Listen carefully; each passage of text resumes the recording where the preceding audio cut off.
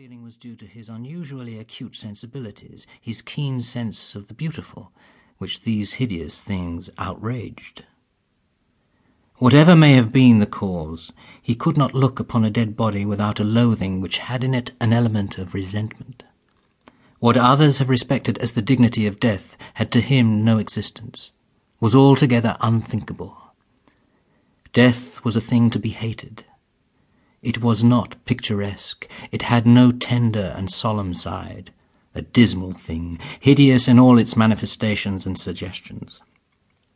Lieutenant Byring was a braver man than anybody knew, for nobody knew his horror of that which he was ever ready to encounter.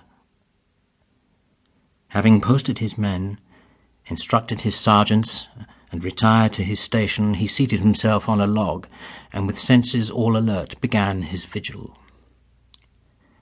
For greater ease, he loosened his sword-belt, and, taking his heavy revolver from his holster, lay it on the log beside him. He felt very comfortable, though he hardly gave the fact a thought, so intently did he listen for any sound from the front which might have a menacing significance, a shout, a shot, or the footfall of one of his sergeants coming to apprise him of something worth knowing.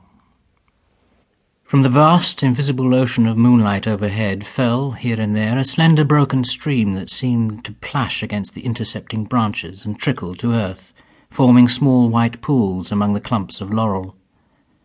But these leaks were few, and served only to accentuate the blackness of his environment, which his imagination found it easy to people with all manner of unfamiliar shapes, menacing, uncanny, or merely grotesque.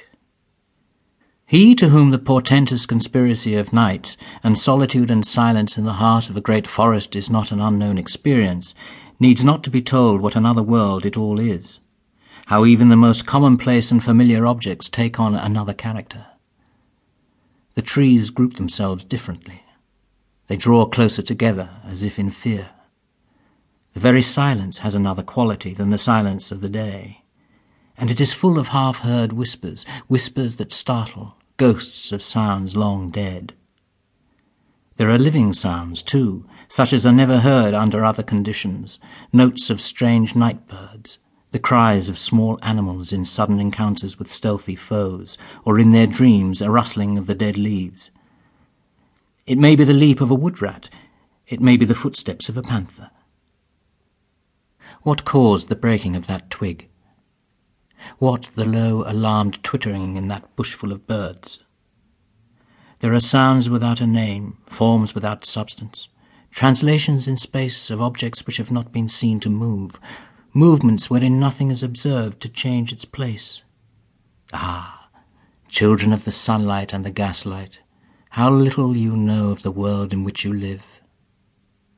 Surrounded at a little distance by armed and watchful friends, Byring felt utterly alone.